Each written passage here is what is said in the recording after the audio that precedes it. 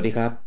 ยินดีต้อนรับชาวพอดแคสต์และชาว YouTube เข้าสู่รายการ Week to Week รายการที่เราจะมาอัปเดตข่าวสารวงการ Nintendo ในรอบสัปดาห์ที่ผ่านมากันแบบกระชับย่อยง่ายได้ใจความ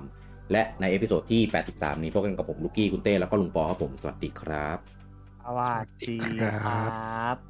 ตอนนี้ออกมาให้ได้เล่นกันเรียบร้อยแล้วนะครับกับ Monster Hunter Rise Sunbreak นะครับผมก็ถ้าใครกดดิจิตอลเนี่ยสำหรับโซนออสหรือโซนญี่ปุ่นเนี่ยก็จะเล่นได้ตั้งแต่เมื่อวานนะครับส่วนของอเมริกาวันนี้ก็พิเศษใจดีกันหน่อยนะครับก็ได้เล่นกันตั้งแต่ตอน 11 โมงนะครับของวันพฤหัสที่30นะครับเพราะว่าถ้าเกิดไทยเลยทีเดียวพร้อมสตรีมไทยเพราะว่าเอาจริงๆถ้าเอาปลดตาม Legion ของ eShop เนี่ยก็น่าจะเล่นได้ประมาณบ่าย2นะครับนี่ก็เล่นได้ก่อน3ชั่วโมงแต่ว่าถ้าใครเป็นวันทำงานก็นั่นแหละ ก็อาจจะต้องรออยู่ดีนะครับผมทำงานต่อไปแอบเล่นในออฟฟิศใช่มันพี่เล่นวันละ1-2 ชั่วโมงนะเหมือนคนนั้นก็สัมผัสแรกนะครับที่ได้เล่นกันไปนะครับก็ตอนนี้ที่เล่นเนี่ยยังไม่เห็นระบบใหม่ๆที่แบบเป็นเกมเชนเจอร์ขนาดนั้นหลักๆก็คือจะเป็นคล้ายๆเอาของเดิมเนี่ยมาปรับปรุงเพิ่มตรงนั้นนิดตรงนี้หน่อยอะไรเงี้ยไม่ได้มีระบบที่ใหม่เยอะขนาดนั้นนะครับแล้วก็เมืองใหม่ที่เราจะได้มาเอลกาโตเนี่ยหรือเอลกาโดวะนั่นแหละเอลกาโดก็แรกๆก็ดูเหมือนซับซ้อนเหมือนมีอะไรแต่จริงๆแล้วก็ไม่ได้มีจุดที่ให้เราไปอินเทอร์แอคอะไรได้ขนาดนั้นส่วนใหญ่จะเป็นแบบฉากประกอบซะเยอะว่างั้นแต่ก็ดีตรงที่ว่ามันมารวมทุกอย่างไว้ที่เดียวกันนะถ้าเป็นแบบนั้นก็ได้ก็คือไม่ได้แยกในหมู่บ้านกับในกิลด์เหมือนในคามูระแล้วก็ไม่แยกแบบบันดี้พาซ่าอะไรพวกนี้ทุกอย่างก็กองรวมอยู่กันหมดเลยใช่อันไหนที่มันเป็นของเดิมอย่างเช่นพวกส่วนเทรนนิ่งอะไรเงี้ยมันจะอยู่ในคามูระก็ถ้าจะทำก็กลับไปที่คามูระได้ไม่มีเลยที่เนี้ยใช่มันเป็นเหมือนเป็นเกาะอันเนี้ยแล้วก็มีเหมือนเป็นเหมือนถมที่ใช่เป็นฐานที่มั่นที่ตั้งไว้แบบไว้จัดการเรื่องพวกนี้โดยเฉพาะอะไรประมาณเนี้ย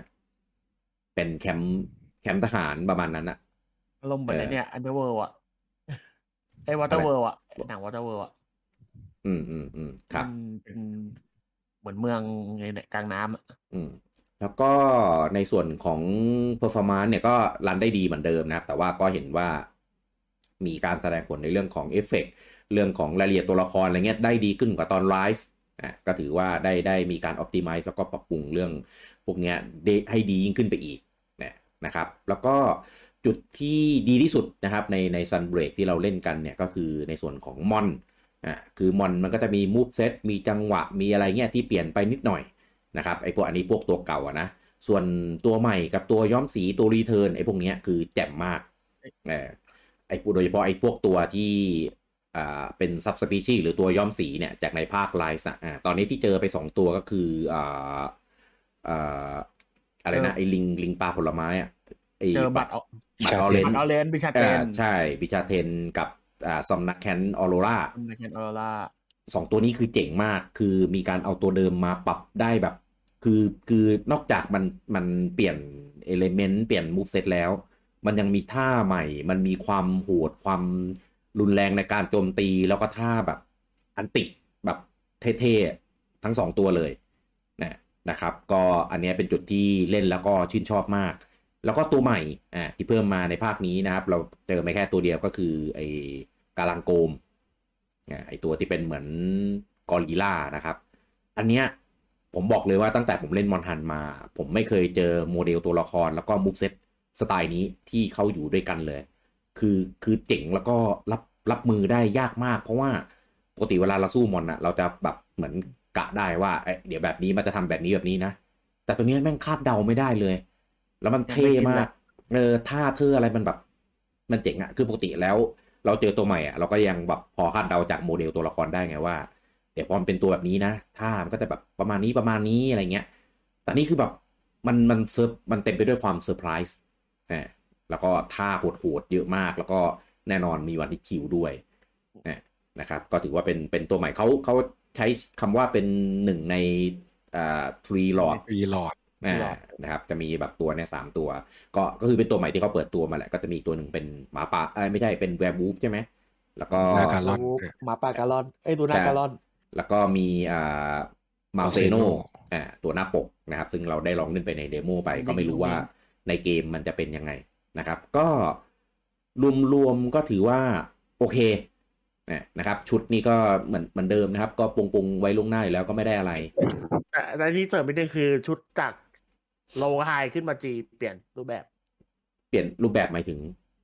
หน้าตาเปลี่ยนไงแต่ของผมไม่เปลี่ยนว่ะชุดที่ผมใช้อ่ะมันไม่เหมือนชุดโลกับไฮนะมันหน้าตาเปลี่ยนออกแบบใหม่อยู่นะเปลี่ยนแค่บางชุดเป็นแค่บางน่าจะเป็นแค่บางชุดปะไม่ได้เช็คทุกชุดแต่ว่าชุดที่ผมดูส่วนใหญ่เปลี่ยนนะของผมมันอะไรอ่ะยังไม่เปลี่ยนของผมมิกซ์เอาอ่ะของผมใช้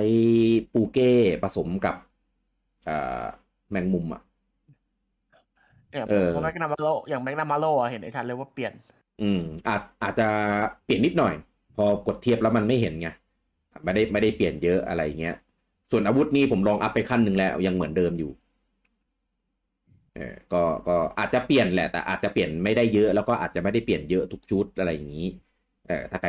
ใช้ชุดที่มันเปลี่ยนเยอะก็ถือว่าเป็นโบนัสไปแต่ว่าสุดท้ายแล้วเดี๋ยวเราก็ไปเลเยอร์อยู่ดีไงก็ดูชุดสวยๆเอาไว้ละกันนะครับผมนะเผื่อไว้ทำเป็นเลเยอร์ก็ตอนนี้เราเล่นกันถึงกลางๆนะครับเป็น MR3 เนี่ยก็น่าจะยังมีอะไรปลดอีกเยอะพอสมควรนะมีระบบเควสม่วงเป็นเควสของfollower เป็นเควสเล่นคนเดียวนะครับเราก็จะมี NPC เนี่ยไปช่วยเราตีด้วยนะครับก็ปลดตัวเพิ่มจากเนื้อเรื่องตามเนื้อเรื่องค่อยๆปลดไปนะครับผมก็แล้วก็มีไซด์เควสจำนวนมหาศาลเลยเริ่มมาก็แจกไซด์เควสกันเพียบไซด์เควสก็ไว้ปลดพวกถ้าเลเยอร์ปลดชุดหมาชุดแมวปลดสวิตสกิลคล้ายๆของเดิมนะครับก็เพิ่มมีอะไรให้เราทำกลับมานะครับก็คิดว่าน่าจะได้เล่นกันหลายร้อยชั่วโมงอยู่เหมือนเดิมนะครับผมส่วนเรื่องของระดับความยากก็ยากขึ้นแต่ว่าไม่ได้ยากขึ้นขนาดนั้นก็อย่างพวกเราเนี่ยก็ใช้จุดไฮจากตอน Rise เนี่ยเล่นกันไปจนถึง MR2 MR3 กันได้โดยที่ยังไม่ได้ตีชุดใหม่ก็ไม่รู้ว่ามันจะมีถึง MR เท่าไหร่นะครับก็ตอนนี้ผมทำ G ไปแล้วชุดหนึ่งกับอาวุธ G แต่ว่าก่อนหน้านี้ก็สามารถไปตีได้จนกระทั่งไปถึง MR3 แล้วรู้สึกว่าเริ่มตายบ่อยก็เลยมาทำซะหน่อยนะครับแล้วก็อาวุธเราก็เมื่อกี้เข้าไปตีไม่ได้กินดังโง่ด้วยก็ชนะได้ตีตัวไหนถามว่าไม่ได้กินเพราะตั้งใจไม่ได้กินหรือเปล่าเพราะลืมใช่จ้ะก็ถือว่าเวลคัมสำหรับผู้เล่นหน้าใหม่ที่ไม่เคยเล่นแบบเดิมแล้วก็มี expansion อะไรเงี้ยก็จะแต่ก็ต้องไปทรมานทรกรรมกับ7HR แรกอยู่ดีนะก็จะยังได้เล่นช่วงแรกๆได้ไม่งั้นถ้าเป็นเมื่อก่อนเนี่ยคือมาถึงปุ๊บเราจะเล่นช่วงแรกๆลำบากมากก็ต้องไปหาทำชุดใหม่ทำอะไรอย่างนี้อีกแล้วก็ต้องแบบมาทิ้งสกิลทิ้งอะไรเพื่อเอาชุดเอาสแตทเพื่อสามารถตีได้ทนอะไรเงี้ยภาคนี้ก็ไม่ต้องก็สามารถเอาของเก่าเนี่ยลากไปได้ไกลหน่อยก็อย่างน้อยถึง3ดาวก็ถือว่าโอเคละแต่ว่าไม่รู้มันมีถึงกี่ดาวนะต้องเล่นไปเรื่อยๆนะครับผมดาวของคุณเจ็ดนะก็โดยรวมโอเคนะครับก็ถือว่าประทับใจนะครับแต่ว่าสิ่งที่เราด่าในไลฟ์กันเนี่ยไม่ใช่ด่าดิบ่นละกัน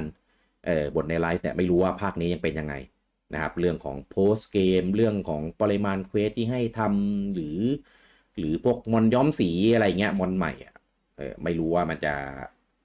นจะมีแค่ที่บอกไหมหรือมีเยอะกว่านั้นหรือเปล่าเพราะตอนนี้ยังไม่เจอนอกเหนือจากที่มันบอกเลยผมว่ามันกักได้ปล่อยไว้ในไอ้โรดแมปมันแน่ผมก็คิดอย่างนั้นเหมือนกันอ่ะก็ที่ดูตอนนี้ไม่มีเอลเดอร์ตัวใหม่นะ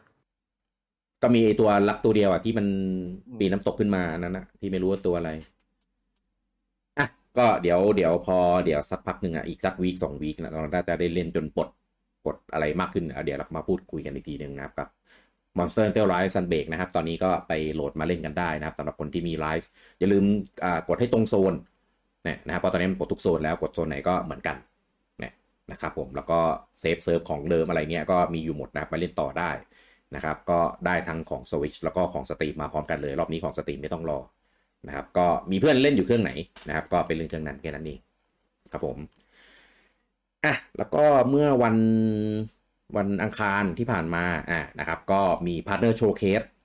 ก็คือเป็น Direct ที่จริงๆต้องบอกว่าเป็น Direct ที่เราขยับพอตอนปี2020เขาทำเอาไว้ดีเหลือเกินนะครับก็เลยพอประกาศเป็นชื่อนี้ออกมาแล้วก็แบบอะไรเนี่ยทำไมต้องเป็นอันนี้เพราะว่าปกติช่วงกลางปีมันจะเป็นช่วงแห่ง Direct ใหญ่ถูกไหม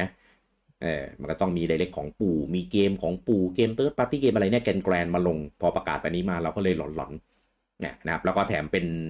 ปล่อยคลิปด้วยไม่ได้เป็นสตรีมนะครับก็ไปดูกันแบบไม่คาดหวังแล้วก็ตั้งหลักรอไว้ว่ามันจะต้องแบบหวยแน่อะไรเงี้ยปรากฏว่าเป็น Direct ที่ออกมาโอเคเลยนะครับถึงแม้จะมีแต่เกมของ Third Party แต่ว่าเกมอะไรที่คัดมาเนี่ยก็ถือว่าคัดมาได้ดีการเรียงซีเควนซ์ในการเล่าเรื่องใน Direct เนี่ยก็ทำได้ดีไม่ได้สักแต่ว่าแบบหาเกมมายัดให้มันเต็มเวลานะครับก็เป็น26นาทีกว่าๆที่รู้สึกว่าแฮปปี้กับเกมกับอะไรที่ขนมานะครับก็มีทั้ง Third Party ที่เคยประกาศไปแล้วมีข้อมูลมาเพิ่มเติมหรือว่าเป็น Third Party เกมใหม่หรือเกมที่เคยลงเครื่องอื่นมาแล้วอยากให้มันลงใน Switch ด้วยเนี่ยก็ขนกันมาเต็มไปหมดเลยนะครับผมก็แล้วก็พอหลังจากนั้นก็จะมีการปล่อยตัวโชว์เคสมาเพิ่มนะครับจากเกมที่เปิดในงานนะครับก็มีเกมหนึ่งที่เราจริงๆเราตั้งใจว่าจะไปถ่ายทอดสดกันแต่ว่ามันชนกันกับ Monhan Rise Sunbreak นะครับเพราะเราปลดออสก็เลยไม่ได้ไปถ่ายทอดสดกันนะก็ไปนั่งดูย้อนหลังปรากฏว่ามันมีคือของ Ubisoft เขามีช่องไทยอยู่ด้วยถ้าใครติดตามใครเล่นเกมของ Ubisoft จะเห็นได้ว่าเขามี Channel ไทยที่ทำมาร์เก็ตติ้งทำการโปรโมทเกมในไทยถึงแม้เกมจะไม่ได้มีภาษาไทยแต่ว่าก็ทำการโปรโมทอย่างต่อเนื่องแล้วก็คอนเทนต์ก็ค่อนข้างมีคุณภาพด้วยซึ่งเกมที่โผล่ใน Direct แล้วก็ไปโผล่ในเนี้ยก็อย่าง Mario Rabbids Spark of Hope นะครับถึงแม้ก่อนหน้านี้จะมีลีกมีหลุดออกมาแล้วก็ตามนะครับแต่ว่าก็ไม่ได้เศษเสี้ยวของคอนเทนต์ที่เขาเปิดเผยใน Direct แล้วก็เอามาทำโชว์เคสด้วยแล้วก็ในช่องของ Ubisoft ไทยเนี่ยเขาก็มาทำคลิปเป็นเวอร์ชั่นไทยนะครับคือในโชว์เคสจะมี2ช่วงคือช่วงที่เป็นซับไทยเป็นช่วงที่ developer เนี่ยเขาออกมาพูดให้สัมภาษณ์นู่นนี่นั่นอะไรเงี้ยอันนั้นจะเป็นซับไทยแต่ว่าในส่วนของในตัวเกมนะครับจะเป็นบรรยายภาคไทยเลยอันนี้คือในภาคไทยเราเห็นได้ว่าหลังๆเนี่ยเราค่อนข้างขยาดเพราะว่าที่เจอมาล่าสุดอย่างงาน Microsoft ใช่ไหมคืองาน Microsoft ผมชอบไปนี่นะผมชอบอันของอันหลักเขาอะที่ไม่ได้อันของช่องไทยซับไทยนะแปลดีถ้าเป็นซับไทยโอเคแต่พอเป็นภาคไทยเรารู้สึกว่าเหมือนแบบมันยังไม่ดีพอว่าง่ายๆแต่ของ Ubisoft นี่คือใช้ทีมงานแบบทีมงานมืออาชีพนักพากย์แบบมืออาชีพเลยคือพากย์กันแบบโคตรดีคือเสียงพากย์เหมือนดูการ์ตูนหรือดูพวกด็อกิเมนทารีแบบด็อกิเมนทารีแบบสบายๆแบบดูได้ทุกเพศทุกวัยบรรยากาศอย่างนั้นเลยแต่ว่าเป็นแบบเล่าเกมของMario Rabbidsคือโคตรเจ๋งคือตอนแรกผมไปดูก็แบบไม่อยากจะคาดหวังแต่อยากลองดูซะหน่อยว่าเป็นยังไงปรากฏว่าโอ้โหโคตรดีตั้งใจทำมากก็คือมีทั้งภาคไทยมีทั้งซับไทยในตัวเลยนะครับก็มีทั้งใน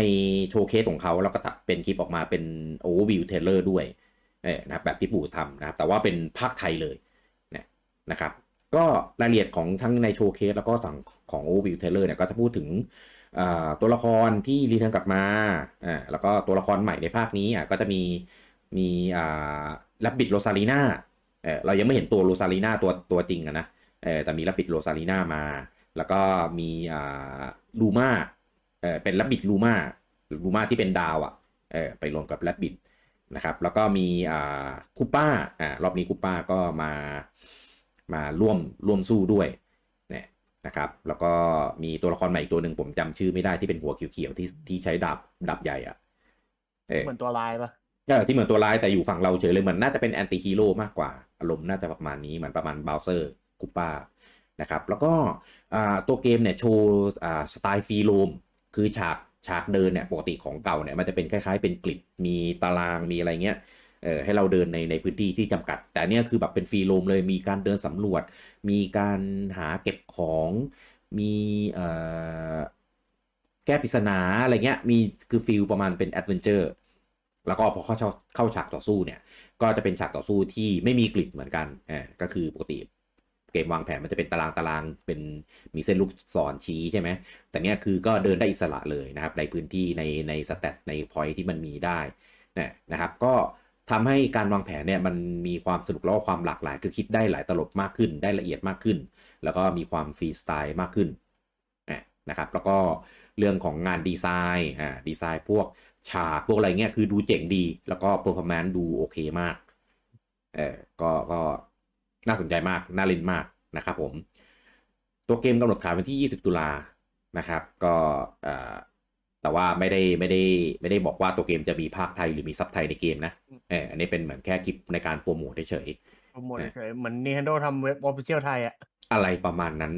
นะครับก็ทำให้เหมือนแบบแฟนๆชาวไทยสามารถแบบเข้าถึงเนื้อหาในเกมแล้วก็ไปซื้อเกมกันเล่นได้แบบโดยที่มีข้อมูลให้เราไปได้เสพให้ได้เสพก่อนอะไรประมาณนี้มีข้อมูลพื้นฐานให้ประมาณนี้ครับผมแล้วก็อันต่อไปนะครับผมกับโดราเอมอนปลูกผักนะครับหรือชื่อว่า Doraemon Story of Season ในชื่อภาคว่า Friends of the Great Kingdom ก็คือเป็นภาคใหม่เลยนะครับตอนแรกนึกว่าเป็นภาค expansion หรือภาคเสริมก็ปล่อยภาคเปิดตัวภาคใหม่มาในDirect Partner Showcase นะครับอันนี้ก็เหมือนกันคล้ายๆกันกับของ Ubisoft แต่ว่าอาจจะพิเศษกว่าหน่อยนึงนะครับผมเพราะว่าในช่องของBandai Namco Asia Southeast Asia เนี่ยเขาปล่อยเทรลเลอร์ของตัวเกมเนี้ยในช่องของเขาเป็นโชว์เกมเพลย์แบบภาษาไทยเลยและปุ่มเมนูต่างๆในเกมเนี่ยก็เป็นของ Switch เลยเนี่ยมีปุ่ม ZL ZR ปุ่ม D-pad ที่เป็นแยกปุ่มคืออันเนี้ยคิดว่าตอนนี้ยังไม่มีการคอนเฟิร์มอย่างเป็นทางการแต่ดูจากในเทรลเลอร์เนี่ยเขียนบอกพี่เขียนแล้วเขาเขียนว่าครั้งแรกภาษาไทยในอินโดนีเซียแบบที่พี่แปะนั่นแหละมันมีเขียนบอกอยู่บอกเลยใช่ไหมใช่ครั้งแรกภาษาไทยในอินโดนีเซียโอเคก็เป็นอันคอนเฟิร์มนะครับว่าโดราเอมอนปลูกผักภาคใหม่นะครับจะมีภาษาไทยด้วยบนสวิตช์คือภาคแรกมันมีภาษาไทยครับแต่ว่ามีแค่บน PS4 กับในสตรีมของสวิตช์ไม่ได้ภาษาไทยคือมันมาอัปเดตทีหลังมันไม่ได้ออกตั้งแต่แรกเขาก็เลยแบบของสวิตช์อาจจะอัปเดตแพทแก้เป็นภาษาไทยไม่ได้ก็เลยไม่ได้มีหรือเปล่าก็เป็นอันน่าเสียดายไปเป็นเวอร์ชันอะไรเงี้ยอะไรแบบนั้นนะครับแต่รอบนี้ก็ไม่อยากทำอะไรแต่รอบนี้มีภาษาไทยแน่นอนอันนี้คอนเฟิร์มแล้วนะครับแล้วก็มีปล่อยคลิปเป็นเหมือนโอเวอร์วิวนะครับแล้วก็เป็นผู้สร้างเนี่ยให้สัมภาษณ์เป็นซับไทยตัวภาษาในเกมเมนูในเกมเนี่ยเป็นภาษาไทยเลยนะครับผมก็ตัวเกมยังไม่กำหนดวันขายนะครับก็บอกแค่ว่าภายในปี2022นี้นะครับแต่ว่าจะกดโซนไหนถึงได้ภาษาไทยอันนี้เราติดตามกันดีๆแต่ถ้าเกิดเกมเก่าๆของBandai Namcoเนี่ยส่วนใหญ่ก็น่าจะเป็นญี่ปุ่นหรือไม่ก็อาจจะเป็นฮ่องกงนะครับส่วนโซนเอเชียเนี่ยมันก็จะเป็นเอเชียญี่ปุ่นอยู่แล้วเราดูแอดกี้กดก่อนคิดว่าคือภาคแรกผมก็เล่นนะครับภาคนี้ก็คงเล่นเหมือนกันแต่ว่าเดี๋ยวลองรอดูก่อนว่ามันต้องกดโซนไหนนะครับอยากเล่นกดมาได้รู้ว่าแล้วก็ตัวเกมมีโคออปด้วยแต่เป็นแบ่งจอยนะน่าจะเครื่องเดียวกันใช่เล่นในเครื่องเดียวกันนะครับไม่ได้เป็นแบบออนไลน์เนี่ยนะครับก็ใครที่มีคนเล่นด้วยอยู่ที่บ้านลูกๆแฟนอะไรเงี้ยก็มาช่วยกันเล่นช่วยกันปลูกผักช่วยกันแบบอะไรอย่างนี้ได้ก็เป็นลูกเล่นที่เขาใส่มาในภาคนี้นะครับก็เดี๋ยวรอวันขายกันอีกทีหนึ่งนะครับหวังว่าจะไม่ไปชนกันในช่วงที่แน่นๆนะครับแต่ว่าเห็นมีข่าวลือว่าจะขายสิงหานะครับก็เดี๋ยวเราประกาศอย่างเป็นทางการกันอีกทีนะครับแล้วก็เต้ว่าก็ถือว่าปีนี้เกมปลูกผักก็ออกมาค่อนข้างหลายเกมเยอะเลยแล้วก็อีกเกมหนึ่งนะครับตอนแรกเปิดตัวแค่ใน Partner Showcase ของฝั่งญี่ปุ่นก็เลยคิดว่าน่าจะไม่ได้เล่นกันนะครับผมกับเกมที่ชื่อว่า Ultra Kaiju Monster Rancher หรือMonster Farm ในเวอร์ชั่นของไคจูจาก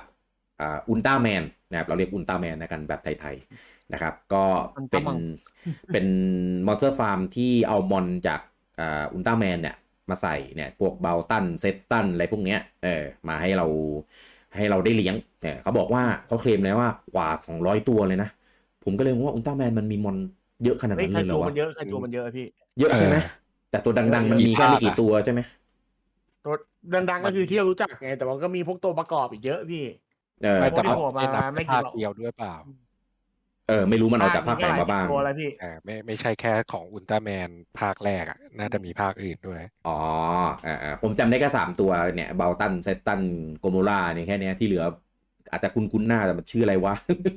ต้องจำเลดคิงแบ็คคิงอย่างเงี้ยต้องรู้จัก อ๋อใครอ่าน โอเค ดัตจุยเมื่อก่อนส่วนใหญ่คนจะจำไคจูได้จากอัลตาจุยจริงๆอ่ะก็เลยกลายเป็นเกมที่แปลกปกติและ Monster Rancher เนี่ยมันมีออกภาค1ภาค2ที่เป็นรีมาสมานะเราก็เฉยๆมันเป็นเกมเพย์1อ่ะประมาณจริงอย่าเรียกรีมาสก็ได้พี่เรียกพอร์ตมาก็ได้QOL อะไรมันก็ไม่ได้แบบขนาดนั้นนะคือมันเป็นเกมดีในอดีตก็จริงแต่พอมาเล่นยุคนี้มันก็ไม่ได้แบบขนาดนั้นแล้วไงแต่พอมาทำเป็นอุลตร้าแมนไคจูเนี่ยมันเลยรู้สึกว่าแบบเจ๋งอะไอเดียมันเจ๋งแล้วมันก็กาวดีก็ให้เราแบบดูแลฝึกฝนพามันไปจนภัยแล้วก็พามันไปผสมมีผสมได้ด้วยก็ตามสเต็ปของมันจะฟาร์มมันจะผสมได้ครับแต่ผมท่าตรงที่มันเอาไปปั้นรูปไอเนี่ยอะไรนะปั้นตุ๊กตาหิมะลูกอุลตร้าแมนแล้วก็มีแบบเอาไปตีกันกับไคจูตัวอื่นได้ใช่เหมือนมันจะฟาร์มปกติครับก็ตัวเกมก็ใช้ดูก่อนครับว่ามันขายวันไหน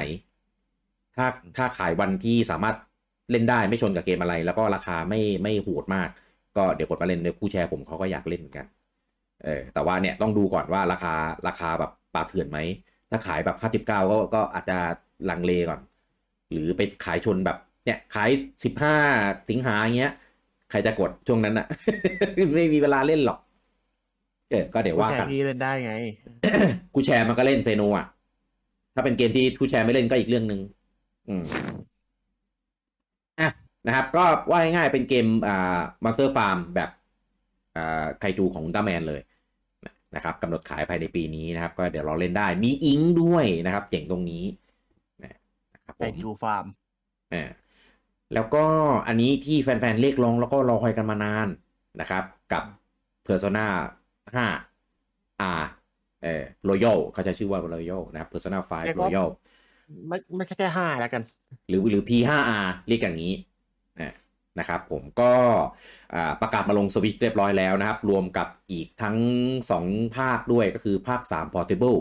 กับภาค4 Golden นะครับที่ประกาศลง Xbox ไปเมื่อตอนงานช่วงมิถุนาของ Microsoft เขาแล้วก็ลง PC กับ PS5 ตามมาหลังครับแล้วก็ลงเกมพาร์ทด้วยนะครับแต่ว่าถ้าเกิดใครอยากเล่นแบบแพนเทลหรืออยากเล่นโมสวิชเนี่ยก็มาให้ได้เล่นกันแล้วเนี่ยนะครับผมก็ถือว่าอันนี้มีคลิปเปรียบเทียบแล้วนะ performance อะไรที่ทำมาก็ถือว่าใช้ได้แต่ว่าด้วยเกมที่มันเกมมันไม่ได้กินสเปคเยอะอยู่แล้วล่ะของเดิมมันลงตั้งแต่ตอน PS3 แล้วปะแรกสุดอะไม่แน่ใจว่าภาค5เนี่ย5ธรรมดาไม่ธรรมดา4นี่แหละครับ4ใช่ไหมใช่ครับครับก็ถือว่า performance โอเคนะครับผมก็ใครแล้วก็ตัวเกมขายมามัดรวมกันกับพวก DLC ต่างๆด้วยDLC เนี่ยส่วนใหญ่มันจะเป็นพวกpersona พิเศษตัวช่วยอะไรพวกเนี้ยก็โกงอะว่างั้นอะก็ถ้าใครแบบก็ไม่อยากเล่นแบบโกงๆนะก็อย่าไปใช้มันเยอะนะครับพวก DLC ที่เขาแถมมาให้นะครับก็เล่นแบบปกติไปเพราะว่าโกงแบบสามารถแบบเดินตั้งแต่ต้นจนคือใช้ตั้งแต่ต้นเกมจนจบได้แล้วมั้งนะผมไปส่องมาสแตทมันเป็นแบบมันเป็นมอนของเลดเกมอ่ะนะครับผมแต่พวกตัวเลดเกมหลายตัวมันก็ยังเอามาใช้เลยตอนแรกไม่ได้มันต้องรอไปสักพักหนึ่งที่ปลดได้แต่นี่มันใช้ได้เลยไงใช้ได้เลยแต่แรกไม่มันหลายตัวมันปลดต้องรอปลดเหมือนกันพี่แต่ไอตัวนั้นอ่ะไอตัวที่โกงอ่ะที่เติมไอ้นี่เองทุกตอนนั้นมันก็ไม่ได้เก่งมากมันแค่เติมเลือดหลังจบสู้นั่นเองไม่โกงเลยเนาะไม่ต้องมาคอยกดเติมตอนไปลุยไอใต้ดินอ่ะชื่ออะไรนะไอ้นั้นอ่ะอย่างโกงเลยอ่ะไม่ต้องกลัวว่าหมดเลยอ่ะโอเคนะครับก็กำหนดขายของภาค5 Royal เนี่ยขาย21ตุลานะครับก็ใครที่จะเล่นนะครับก็เดี๋ยวรอเจอกันได้นะครับเนี่ยจำเดือนตุลาไว้ดีๆนะเพราะเดี๋ยวมันจะมีพูดชื่อเดือนนี้มาอีกหลายรอบแล้วก็เกมต่อไปนะครับอันนี้เกมที่ลุงปอนะครับรอคอยลุ้นมานานให้มันมาสักทีนะครับผมกับLockman X-E นะครับหรือในชื่อตะวันตกว่า Mega Man Battle Network Legacy Collection นะครับก็มัดรวมกันทั้งหมด4เกมแต่จริงๆ10เกมแต่ว่าจริงๆแล้วมันมีแค่6ภาคนะครับผมก็ตอนประกาศก็ดีใจนะครับแต่ปรากฏว่าทีหลังเนี่ยมันแบ่งออกเป็น2แพ็ค เนี่ยก็คือแพ็ค1เนี่ยจะมีภาค1ภาค2ภาค3ภาค3มันจะแบ่งออกเป็น2เวอร์ชันเนี่ยนะครับแล้วก็มีแพ็ค2จะมี3ภาคเหมือนกันก็คือ4 5 6แต่ว่า4ก็แบ่งเป็น2เวอร์ชัน5ก็แบ่งเป็น2เวอร์ชัน6ก็แบ่งเป็น2เวอร์ชันเหมือนกันเนี่ยนะครับไม่รู้ตอนนี้ยังไม่ประกาศราคาว่าแต่ละแพ็คเนี่ยขายราคาเท่าไหร่หรือว่าแบบแพทแบบที่มันรวมทั้ง2แพ็คเนี่ยมันจะราคายังไงนะครับแล้วก็กำหนดขายนะครับยังอยู่นู่นปีหน้า2023นู่นนะครับก็เดี๋ยวรอประกาศรายละเอียดเพิ่มเติมกันอีกครั้งหนึ่งนะครับขอราคาถูกๆเป็นพอมันจะมีแพ็ค3ตามมาไหมครับแพ็ค3ต้องเป็นสตาร์ฟอร์สแล้วมั้งมันไม่ได้ใช้ชื่อนี้เลยพวกภาคเสริมที่หายไปอะภาคเกมคิวภาคนั้นมันไม่ได้แปลอิงครับคิดว่าไม่น่าได้มาใช่ไม่น่ามีมแต่ถ้ามีก็จะดีใจนะแต่ว่ามันเป็นภาคเกมคิวมันอาจจะไม่ได้มารวมเลกาซี่แบบนี้หรอกใช่เป็นภาคเกมคิวมีภาค DS ที่เป็นแบบ DS ภาครวมใช่ครับมันถือว่าเป็นภาคพิเศษก็ไม่น่าถ้ามีก็คงอาจจะมาแค่เป็นเวอร์ชันญี่ปุ่นอย่างเดียวอะไรเงี้ยแถมมาอะไรอย่างงี้ใช่แต่ก็เท่านั้นพี่อยากจะใช้คำว่าแถมผมว่ามันขายอ๋อก็มัดรวมราคาไว้อยู่แล้วแหละแต่เราไม่ซื้อแล้วก็อีกเกมหนึ่งนะครับผมกับ Harvestella นะครับก็เป็นเกม Action RPG ที่มีการปลูกผักเป็นส่วนผสมนะครับก็เป็นเกมจาก Square Enix นะครับก็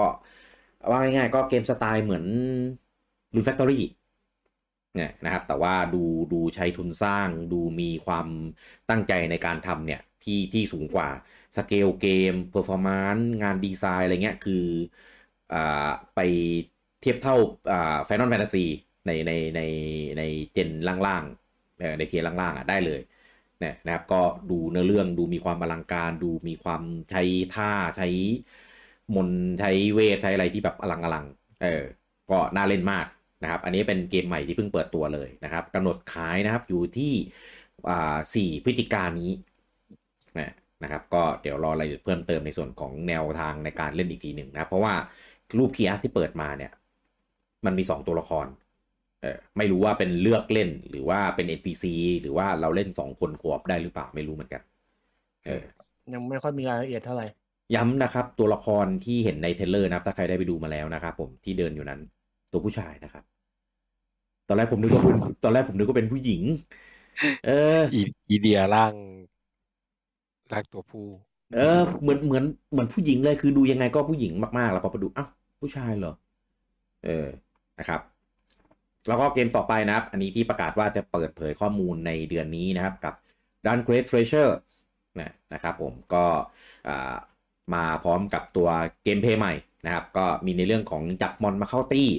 มอนมาช่วยสู้ได้ด้วยนะครับแต่ว่าตัวเกมไม่ได้เป็นเทิร์นเบสนะจะเป็น Action RPG นะครับมีขี่มอนได้มีสแกนสมบัติค้นหาสมบัติเปิดหีบแล้วก็เหมือนหีบจะเป็นหีบสุ่มด้วยไม่รู้ว่ามันเป็นลงดันหรือยังไงนะครับแล้วก็เอาจับมอนจับอะไรพวกนี้มาช่วยเราสู้ด้วยนะครับรวมเราเนี่ยตี4 คนนะครับก็จะเป็นในเรื่องสปินออฟจากภาค11นะครับก็จะเป็นในเรื่องของพี่น้องคามิลนะครับอันนี้กำหนดขายนะครับบอกเลยว่าขาย worldwide พร้อมกันนะครับต้องของญี่ปุ่นแล้วก็ฝั่งตะวันตกด้วยนะครับวันที่9 ธันวานี้ครับผมก็รอเจอกันได้นะครับใครที่รอเล่นเวอร์ชันภาษาอังกฤษก็ไม่ต้องรออีกแล้วนะครับสำหรับดักคอนเควสในภาคนี้นะครับก็ได้เล่นพร้อมญี่ปุ่นเลยแล้วก็เปิดตัวภาคใหม่นะครับหลังจากที่ประกาศว่าจะยุติตัว Bomberman R ออนไลน์นะครับที่เป็น Free to Play แบบ Battle Royale นะครับก็เปิดตัวเป็น Super Bomberman R2 นะครับก็คือเป็นภาคใหม่นะครับของซีรีส์ Bomberman นะครับผมก็เป็นฉากเนี่ยที่ไม่ได้เป็นเลือกฉากเหมือนฉากมันเชื่อมต่อกันเป็นมีความคล้ายๆเป็นฟรีโรมว่าง่ายๆพอระเบิดตรงนี้ก็จะไปแบบฉากในพื้นที่ใหม่ได้นะครับแล้วก็จะมีโหมด Battle Royale อยู่ในนี้ด้วยนะแล้วก็โหมดปฏิอื่นๆด้วยนะครับแล้วก็มีโหมดสร้างด่านด้วยนะครับอันนี้ก็เจ๋งดีนะครับดูน่าเล่นนะครับกำหนดขายอยู่ในปี2023นะครับก็เดี๋ยวรอเจอกันได้นะครับถ้าไม่ได้ขายแพงมากแล้วก็ขายในช่วงที่ไม่ได้ชนกับเกมอะไรนะครับก็เดี๋ยวซื้อมาเล่นกันนะครับผมลูกเพจไม่ต้องลุมผมนะไม่ได้เล่นกับพี่กี้ครั้งเดียวแล้วก็ไม่ได้เล่นเลยฮะผมไม่อยากเล่นกับคนอื่นแล้วเพราะคนอื่นใจร้ายลุมผมไม่ผมกะไว้ว่าน่าจะไม่ได้ซื้อทำไม เป็นครั้งเดียวไม่คุ้มเลิกลุมกูสิไปเล่นฆ่าคนอื่นบ้างแล้วก็อื่นๆนะครับมีอีกหลายเกมเลยส่วนใหญ่ก็จะเป็นเกมแบบเกมอินดี้บ้างเกมฟอร์มเล็กบ้างอะไรเงี้ยนะครับผมก็ไปดูรายละเอียดในช่องของปู่หรือในคลิปยาวๆได้นะครับผมแล้วก็สัปดาห์ที่แล้วนะครับผมก็มีไดเรกเหมือนกันนะครับอันนี้ก็ไม่ใช่ไดเรกใหญ่แต่ว่าเป็นไดเรกที่คนเฝ้าจับตารอดูกันเยอะมากนะครับกับไดเรกของ Xenoblade 3นะครับที่เราให้กันเมื่อสัปดาห์ที่แล้วนะครับก็เปิดเผยข้อมูลมากันค่อนข้างเยอะก็เป็นฉากใหม่ๆโลเคชั่นใหม่ๆให้เราได้เห็นนะครับผมแล้วก็โชว์ระบบต่อสู้แบบใหม่ไม่ใช่ระบบต่อสู้แบบใหม่รายละเอียดการต่อสู้มีการเมิร์จท่ากันได้มีในเรื่องของการเลือกฮีโร่ที่จะมาเป็นตัวเกสในตัวที่7ได้อะไรเงี้ยมีหลายตัวมีเซ็นเซอร์ให้เราได้กรีดกันด้วยว่ามันคือตัวอะไรวะอะไรอย่างนี้มีลิงก์ท่าในการต่อสู้โชว์เรื่องของสแตทต่างๆเรื่องของการเปลี่ยนคลาสเรื่องของการคลาสเชนแล้วก็เรื่องของเควสที่เข้าแคมป์แล้วมีเควสคุยกับตัวละครมีเข้าเมืองแล้วก็มีเรื่องของการพัฒนาคลาสให้มันเป็นแบบแรงมีแรงในการพัฒนาให้เป็นมาสเตอร์แล้วก็เอาสกิลของคาตานั้นมาใช้ได้อะไรอย่างนี้แล้วก็มีในส่วนของในเรื่องที่ตอนนี้ก็ยังไม่ได้เปิดเผยอะไรไม่ได้เฉลยอะไรนะครับแต่ว่าก็เป็นเชื้อกาวให้เราไปกาวเพิ่มได้ก็มีตัวละครที่มันเหมือนมันใส่ชุดใส่หน้ากากแล้วก็มองดูการกระทำของเหล่าตัวเอกเนี่ยผ่านจอโรงหนังแล้วก็พูดคุยอะไรกันสักอย่างก็เลยคิดว่ามันน่าจะเป็นพวกผู้เฝ้าดูบาอะไรหรือเปล่าอะไรเงี้ยก็ยังไม่รู้นะครับแล้วก็เปิดเผยสัญลักษณ์ในดวงตาที่เป็นสัญลักษณ์อินฟินิตี้โอโรบอลอดอีกแบบถึงใช่นะครับก็ไม่รู้ว่ามันจะอะไรยังไงนะครับแต่ที่แน่ๆนะครับตอนนี้ก็เห็นอะไรหลายๆอย่างที่ดูแล้วมันน่าจะเชื่อมภาค1กับภาค2แบบแน่ๆอย่างที่ผู้สร้างเขาได้ให้สัมภาษณ์ไว้นะครับแล้วก็มีบางส่วนนะครับที่เชื่อมต่อกับภาค X แบบลางๆยังไม่เห็นจุดเชื่อมที่ชัดเจนนะครับอย่างที่เราลุ้นกันว่ามันจะมีขี่หุ่นมีอะไรงี้ไหมยังไม่เจอนะครับเห็นแต่แน่ๆก็คือขับเรือซึ่งเรือก็คุ้นๆนะกับคล้ายกับคาเหมือนเคยเห็นที่ไหนสักที่หนึ่งนะครับก็น่าจะต้องรอตัวเกมเต็มทีเลยทีเดียวแหละตอนนี้ยังไม่มีการบอกรายละเอียดอะไรนะครับแล้วก็มีในส่วนของดีไซน์ตัวละครที่มันเป็นแบบพิกเซลไม่เชิงพิกเซลดิเรียกว่าอะไรนะเป็น SD แล้วก็เป็นแบบลายเส้นแบบการ์ตูนไม่ได้เป็นโมเดลแบบตัวละครสมจริงนะครับก็ไม่รู้ว่าจะเป็นในเรื่องของมินิเกมอะไรอย่างนี้หรือเปล่าเพราะว่าตอนในภาค2มันก็มีมินิเกมชื่อโทระใช่ไหมไทเกอร์นะครับซึ่งเป็นมินิเกมที่หลายคนขยาดมากเพราะว่าถ้าจะพัฒนาตัวละครหนึ่งมันต้องมาเล่นอันนี้เยอะมากมินิเกมปลดIPเขาซึ่งตอนแรกผมไม่ได้กด expansion ไงคือถ้าใครกด expansion ก็จะได้เปรียบพอมันจะได้ไม่ถ้าเกิดเล่นวันแรกก็ไม่ได้เปรียบอยู่ดีพี่เพราะมันมาทีหลังมันปล่อยทีหลังใช่ไหมใช่โอ้ยแต่กว่าจะเล่นกว่าจะได้เล่นกลับมานั้นก็ใช้ expansion มาแล้วมั้งไม่ถึงเพราะผมเล่นโทรดอลลาร์เองอยู่ตอนนั้นน่ะเพราะตอนแรกในเรื่องมันยังไม่ถึงนะมันปลดร่างนั้นตอนไม่พี่ไก่เสือผมก็เล่นเองมาเร็วนานมาทีไม่ทันผมแต่ว่าพูดงี้ผมก็รู้สึกใจชื้นแล้วอย่างน้อยกูก็ไม่โดนทรมานอยู่คนเดียวแต่ว่ามันมีไอ้นี่อยู่ดีไอ้ค่า affinity ที่ต้องไปเล่นอยู่ดีไงก็ผมก็เล่นเคลียร์กันไปแล้วแต่วันแรกๆก็เป็นมินิเกมที่ไม่มีความสุขในการเล่นว่าง่ายๆก็หวังว่าภาค3จะไม่ใจร้ายขนาดนั้นนะขอมินิเกมที่แบบรู้สึกว่าจูงใจไปเล่นหน่อยนะครับเพราะว่าไหนๆก็ดีไซน์ตัวละครมาแบบนี้แล้วคิดว่าน่าจะมีแล้วก็เปิดตัวในส่วนของ expansion pass นะครับก็แบบเดียวกันกับภาค2เลยนะครับก็ expansion pass ก็จะแบ่งออกเป็น4 เวฟก็จะมีในส่วนของฮีโร่ที่จะเป็นตัวละครเกสเป็นตัวที่7นะครับแล้วก็จะมีเควสใหม่มีเรื่องของเขาเรียกอะไรนะคอนเทนต์ใหม่ไอเทมใหม่สีชุดสีอะไรพวกเนี้ยของพวกฮีโร่ที่จะมาในนี้ด้วยแล้วก็ จะทยอยปล่อยกันจนถึงสิ้นปี2023เลยนะครับแล้วก็จะมีในส่วนของเควสเนื้อเรื่องด้วยที่เกี่ยวข้องกับเนื้อเรื่องนะครับผมก็จะปล่อยกันยาวๆจนถึงปลายปีหน้านะครับผมก็ราคาอยู่ที่29.99 เหรียญนะครับก็ราคาเท่ากับตอนทอหน้าก็น่าจะคาดหวังในส่วนของคุณภาพของ expansion ได้ในระดับหนึ่งนะครับแล้วก็รองรับAmiibo Amiibo เนี่ยก็แปะเพื่อแบบได้ของตัวช่วยในเกมได้ซึ่งในคลิปเราจะเห็นว่ามันมี AirDrop มีอะไรเงี้ยคิดว่าน่าจะเป็นเรื่องของระบบนี้นะครับพอแปะปุ๊บก็จะมี AirDrop ลงมาตามแมปนะแล้วก็วิ่งไปตามเก็บได้คล้ายๆเกมแนว Battle Royale นะแล้วก็อันนี้พิเศษเลยนะใครที่มี Amiibo ของชุกนะครับผมก็จะปลดชุดแล้วก็อาวุธเป็นสกินนะครับผมของชุดแค่สกินอาวุธของไอ้โมนาโดได้แค่สกินดาบไม่ได้สกินตัวเอามาใช้ได้นะครับผมตัวเกมนะครับ Xenoblade 3เนี่ยกำหนดขายวันที่29กรกฎาคมนี้นะครับก็อีกประมาณเดือนหนึ่งนะครับจะได้เล่นกันแล้วนะครับตอนนี้ถ้าเรายังเล่นมอนทันอยู่นะครับก็รีบเล่นรีบปุ่นรีบจบนะครับก่อนเซโนจะมานะครับผมแล้วก็ข่าวต่อไปนะครับผมก็ตอนนี้หลายคนก็น่าจะเล่นกันแล้วนะครับผมซึ่งถ้าใครไม่ได้เล่นมอนทันจะมีไหมใครไม่ได้เล่นมอนทันก็น่าจะกำลังเล่นกันอยู่นะครับกับ Fire Emblem Warriors Three Hopes นะครับก็เป็นมูโซที่ไม่เหมือนมูโซไหนๆที่เคยเล่นนะครับผมเพราะเป็นมูโซที่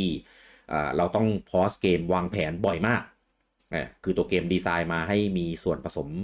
ในเรื่องของการวางแผนแบบสไตล์ Fire Emblem เนี่ยค่อนข้างเยอะมีเรื่องของการแพ้ทางเรื่องของการสั่งยูนิตไปประจำตามจุดพื้นที่ต่างๆเพื่อทำเควสทำไซด์เควสไปตียูนิตไปตีป้อมอะไรเงี้ยซึ่งแรกๆอาจจะยังไม่ชินนะเพราะว่ามูโซมันเป็นเกมที่ค่อนข้างใช้ความเร็วใช้การแบบทำคอมโบตามอะไรเงี้ยแต่พอปรับตัวให้มันเป็นเกมแนววางแผนที่เราไปเล่นเป็นตัวนั้นเองก็รู้สึกว่าเป็นเกมที่ค่อนข้างโอเคนะใครที่ชอบFire Emblemนะครับแบบวางแผนแบบภาคหลักเนี่ยก็น่าจะประทับใจในส่วนของการวางแผนได้คือภาคอื่นๆมันก็มีนะที่ใช้การสั่งยูนิตไปในพื้นที่อื่นๆแต่ว่าในเกมอื่นๆเนี่ยที่มันทำแบบนี้มันก็เป็นเหมือนแค่เอาตัวละครไปวางรอเราสลับไปเล่น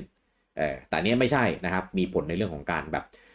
เรื่องของการแพ้ทางเรื่องของสแตทของตัวละครที่เราส่งไปเรื่องของคลาสของตัวละครที่เราบิวมาอะไรเงี้ยค่อนข้างมีผลกับการสั่งการพวกนี้เยอะมากนะครับคือเราไม่สามารถจะสลับไปเล่นได้ทุกตัวไว้ง่ายเพราะว่ายูนิตเนี่ยถ้าในไซด์เควสลงได้4ตัวแต่ว่าถ้าในเมนเควสลงได้8ตัวนะครับถึงแม้จะบังคับได้4ตัวก็ตามนะครับผมแต่ว่าเราสั่งการได้ทั้งหมดถึง8ตัวด้วยกันก็เยอะมากนะครับแล้วก็เควสก็มีความซับซ้อนนะครับไม่ใช่สักแต่ว่าไปตีป้อมหรือตีบอสก็ชนะนะครับมันจะ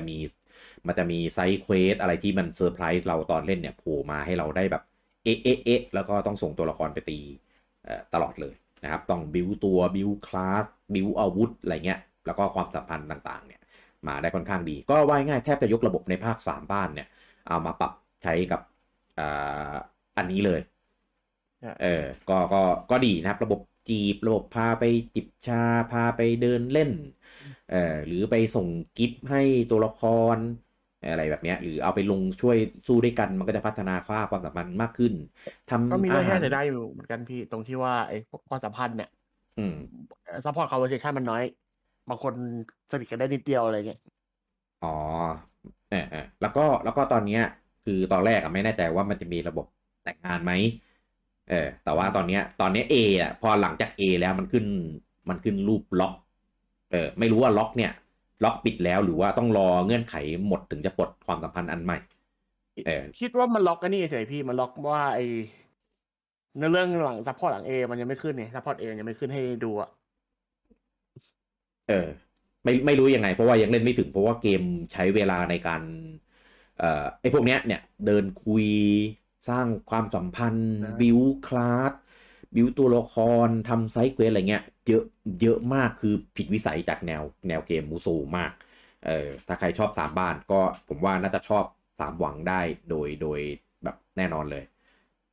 นะเพราะว่าตอนนี้ผมเล่นผมไม่ได้เล่นไม่ได้ฟีลในการเล่นแบบมูโซเลยผมฟีลเหมือนตอนเล่น3บ้านในแบบที่เราลงไปสู้เองมากกว่า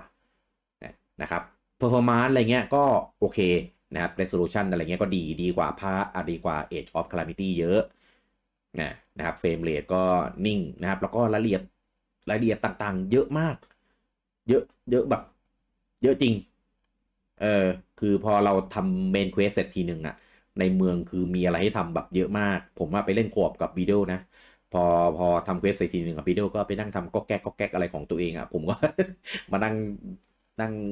เอ่อเนี่ยบิวตัวละครบิวพัฒนาเมืองพัฒนาแคมป์อะไรเงี้ยอีกพักใหญ่เลยกว่าจะได้กลับมาเล่นอีกรอบนะครับก็ได้อารมณ์ที่แปลกไปอีกแบบหนึ่งนะครับผมก็ค่อนข้างประทับใจนะครับใครที่ไม่ได้เล่นมอนฮันนะครับแล้วอยากเล่นแบบเกมแนววางแผนหรือว่าถ้าไม่ได้อะไรกับเกมแนวมุซูมากนะครับก็ไปลองมากดมาเล่นกันดู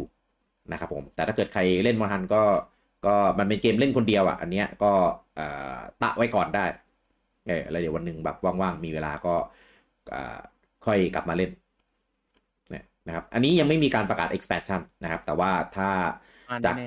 จากของเดิมนะครับโดยเฉพาะของที่ลงของปู่เนี่ยมันมี expansion ทุกครั้งก็เลยคิดว่าน่าจะมีแต่ว่าคงรอประกาศทีหลังเพราะว่าอาจจะเป็น expansion ที่เกี่ยวข้องอะไรกันกับเนื้อเรื่องหรือเปล่าหรือไม่ก็อาจจะเป็นตัวพิเศษ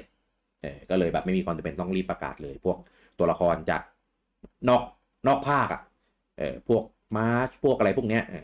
อาจจะเอามาให้ใช้ในนี้ได้แล้วก็มีเนื้อเรื่องให้เกาๆที่แบบไม่ได้เกี่ยวข้องกับเนื้อเรื่องหลักอะไรเงี้ยให้เราได้เล่นด้วยอะไรอย่างนี้ก็เดี๋ยวเรารอติดตามกันอีกทีนะครับผมแล้วก็ตอนนี้ใครที่เป็นสมาชิกของ NESO Expansion นะครับก็ได้มีการอัปเดตตัวของ N64 เกมใหม่เข้าไปนะครับก็คือ Pokemon Snap แบบออริจินอลเมื่อตอนต้นปีที่แล้วนะครับมีการปล่อยเกม New Pokemon Snap ออกมาก็เป็นภาคใหม่ของแนวโปเกมอนถ่ายรูปนะครับผมก็เสียงตอบรับก็ค่อนข้างดีนะครับผมเพราะว่าแฟนๆก็เรียกร้องโปเกมอนสแนปกันมานานนะครับโดยเฉพาะแฟนๆฝั่งตะวันตกที่ชื่นชอบโปเกมอนสแนปบน N64 กันมากบางคนเรียกร้องเป็นมีมาเฉยเพราะคิดว่าไม่มาแน่ๆนั่นน่ะสิตอนนี้มีมาให้เล่นแล้วนะครับในตัวแอปของ N64 นะครับของ NSO Expansion นะครับแล้วก็อัปเดตมาให้เล่นกันแล้วนะครับใครอยากลองความคลาสสิกนะครับของ Pokemon Snap บน N64 ก็ไปอัปเดตนะครับแล้วก็โหลดมาลองเล่นกันได้นะครับผมอีกเกมหนึ่งนะครับที่น่าสนใจนะครับที่มันออกกันในช่วงสัปดาห์ที่แล้วนะครับผมก็คือ Fall Guys นะครับตัวเกมที่เปลี่ยนเป็น Free to Play นะครับก็ให้เล่นกันแล้วนะครับแล้วก็เพิ่มเครื่องให้เล่นด้วยตอนแรกมันลงแค่ใน Play ตระกูล PlayStation กับในSteam แล้วก็ Epic นะครับตอนนี้ก็เพิ่มของ Switch แล้วก็ Xbox มาให้เล่นด้วยนะครับแล้วก็เป็น Free to Play แล้วก็ Cross Play Cross Progress ด้วยนะครับใครที่เคยเล่นของ Play หรือของ Steam นะครับแล้วมาเล่นอันใหม่เลยแล้วข้อมูลไม่ได้ตอนนี้ก็น่าจะปรับแก้เหมือนเขาอัปเดตแล้วก็เอาคอนเทนต์เก่ากลับมาให้กันได้ทุกคนแล้วนะครับของแรกตอนแรกของผมก็ไม่มีนะตอนนี้ของผมก็ได้คืนแล้วนะครับก็กลับมาแต่ว่าถ้าเกิดใครเล่นอันใหม่ไปเลยนะครับเล่นไปเยอะแล้วนะครับเขาจะรีเซ็ตในส่วนของตัวซีซันพาร์ทที่เลเวลของซีซันพาร์ทเรานะครับรีเซ็ตกลับไป1ใหม่นะครับแล้วก็คืนอะไรที่เราเคยได้มากลับไปอยู่ในนั้นนะครับให้เราเอาไปใช้เปย์ได้นะครับก็ตัวเกมของ Switch เนี่ยก็ถือว่าโอเคนะครับโปรแกรมก็ถือว่าใช้ได้นะครับมีแค่หน้าเมนูเนี่ยที่กระตุกจนแบบกระตุกมากเพราะว่ามันฝังนึกว่าค้างตอนแรกใช่เหมือนจะค้างเลยเพราะว่ามันฝังอีตัวบิวอินของ Epic เข้าไปในเกมเลยนะครับซึ่งมันใช้รีซอสของตัวเครื่องค่อนข้างเยอะพอสวิตช์กดก็จะออกอาการลวนหน่อยๆนะครับซึ่งตอนเล่นตอนไปลุยอะไรเงี้ยถึงแม้จะรันแค่30เฟรมนะครับแต่ว่าก็ถือว่าลื่นแล้วก็ค่อนข้างนิ่งใช้ได้มีเฟรมของตัวละครอื่นที่เกินระยะประมาณแบบ4ช่วงตัวอันนี้ผมลองกะมานะครับก็จะลดเฟรมในการเคลื่อนไหวลงนะครับซึ่งตัวละครพวกนั้นมันไม่ได้มีผลอะไรกับเราอยู่แล้วนะครับส่วนฉากส่วนรายละเอียดของฉากของกับดักอะไรพวกนี้อันเนี้ยแสดงผลได้ดีนะครับแต่ว่าเกมก็แอบมีการปิดตัวเองนิดนึงนะครับโดยเฉพาะตอนที่เราเล่นแข่งเสร็จแล้วชอบปิดตัวเองตอนในการจะเข้าหน้าโชว์ว่าเราได้ดีเซลมายังไงบ้างแล้วก็รับแบบรีวอร์ดอะไรเงี้ยชอบปิดตัวเองนะครับทำให้ตรงนั้นเราอดไป แล้วก็เห็นมันเด้งขึ้นอัปเดตมาเมื่อ 2-3 วันก่อนนะครับไม่รู้ว่าแก้ตรงนี้หรือยังนะครับก็แต่ถือว่าเป็นเกมที่เล่นได้นะครับแบบแพนเทลเนี่ยไปลองเล่นแบบตา2 ตาอะไรเงี้ยเพราะว่าตา 1มันเล่นไม่นานอยู่แล้วไงหรือไปจอยเพื่อนเล่นกันแบบข้ามเครื่องกับเพื่อนเล่นเครื่องอื่นอะไรเงี้ยก็ได้เหมือนกันนะครับก็โอเคนะครับผมแล้วก็มีของมาให้ซื้อชุดแต่งตัวอะไรเงี้ยเยอะมากนะครับแล้วก็แพ็คสตาร์เตอร์อะไรเงี้ยให้ได้ไปซื้อชุดซื้อบทตัวซีซั่นพาร์ทกันได้นะครับผมโอเคกล่าวต่อไปนะครับอันนี้คริสแพทเขาออกมาให้สัมภาษณ์ว่าเสียงพากย์ของมาริโอที่เขาพากย์ใน Mario Movie นะครับจะเป็นเขาเรียกอะไรนะจะเป็นสิ่งที่แฟนๆมาริโออ่ะไม่เคยได้ยินมาก่อนก็ใช่พอปกติมาริโอพูดแค่เสียงอุทานไงไม่ได้พูดเป็นประโยค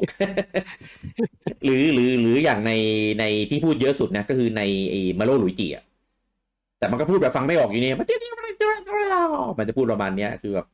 ก็ไม่รู้มันพูดว่าอะไรอ่ะซึ่งก็แบบเนี้ยทำให้เราก็คาดหวังได้ว่ามันจะมีการฉีกแนวแล้วก็มีลุกเล่นในแบบที่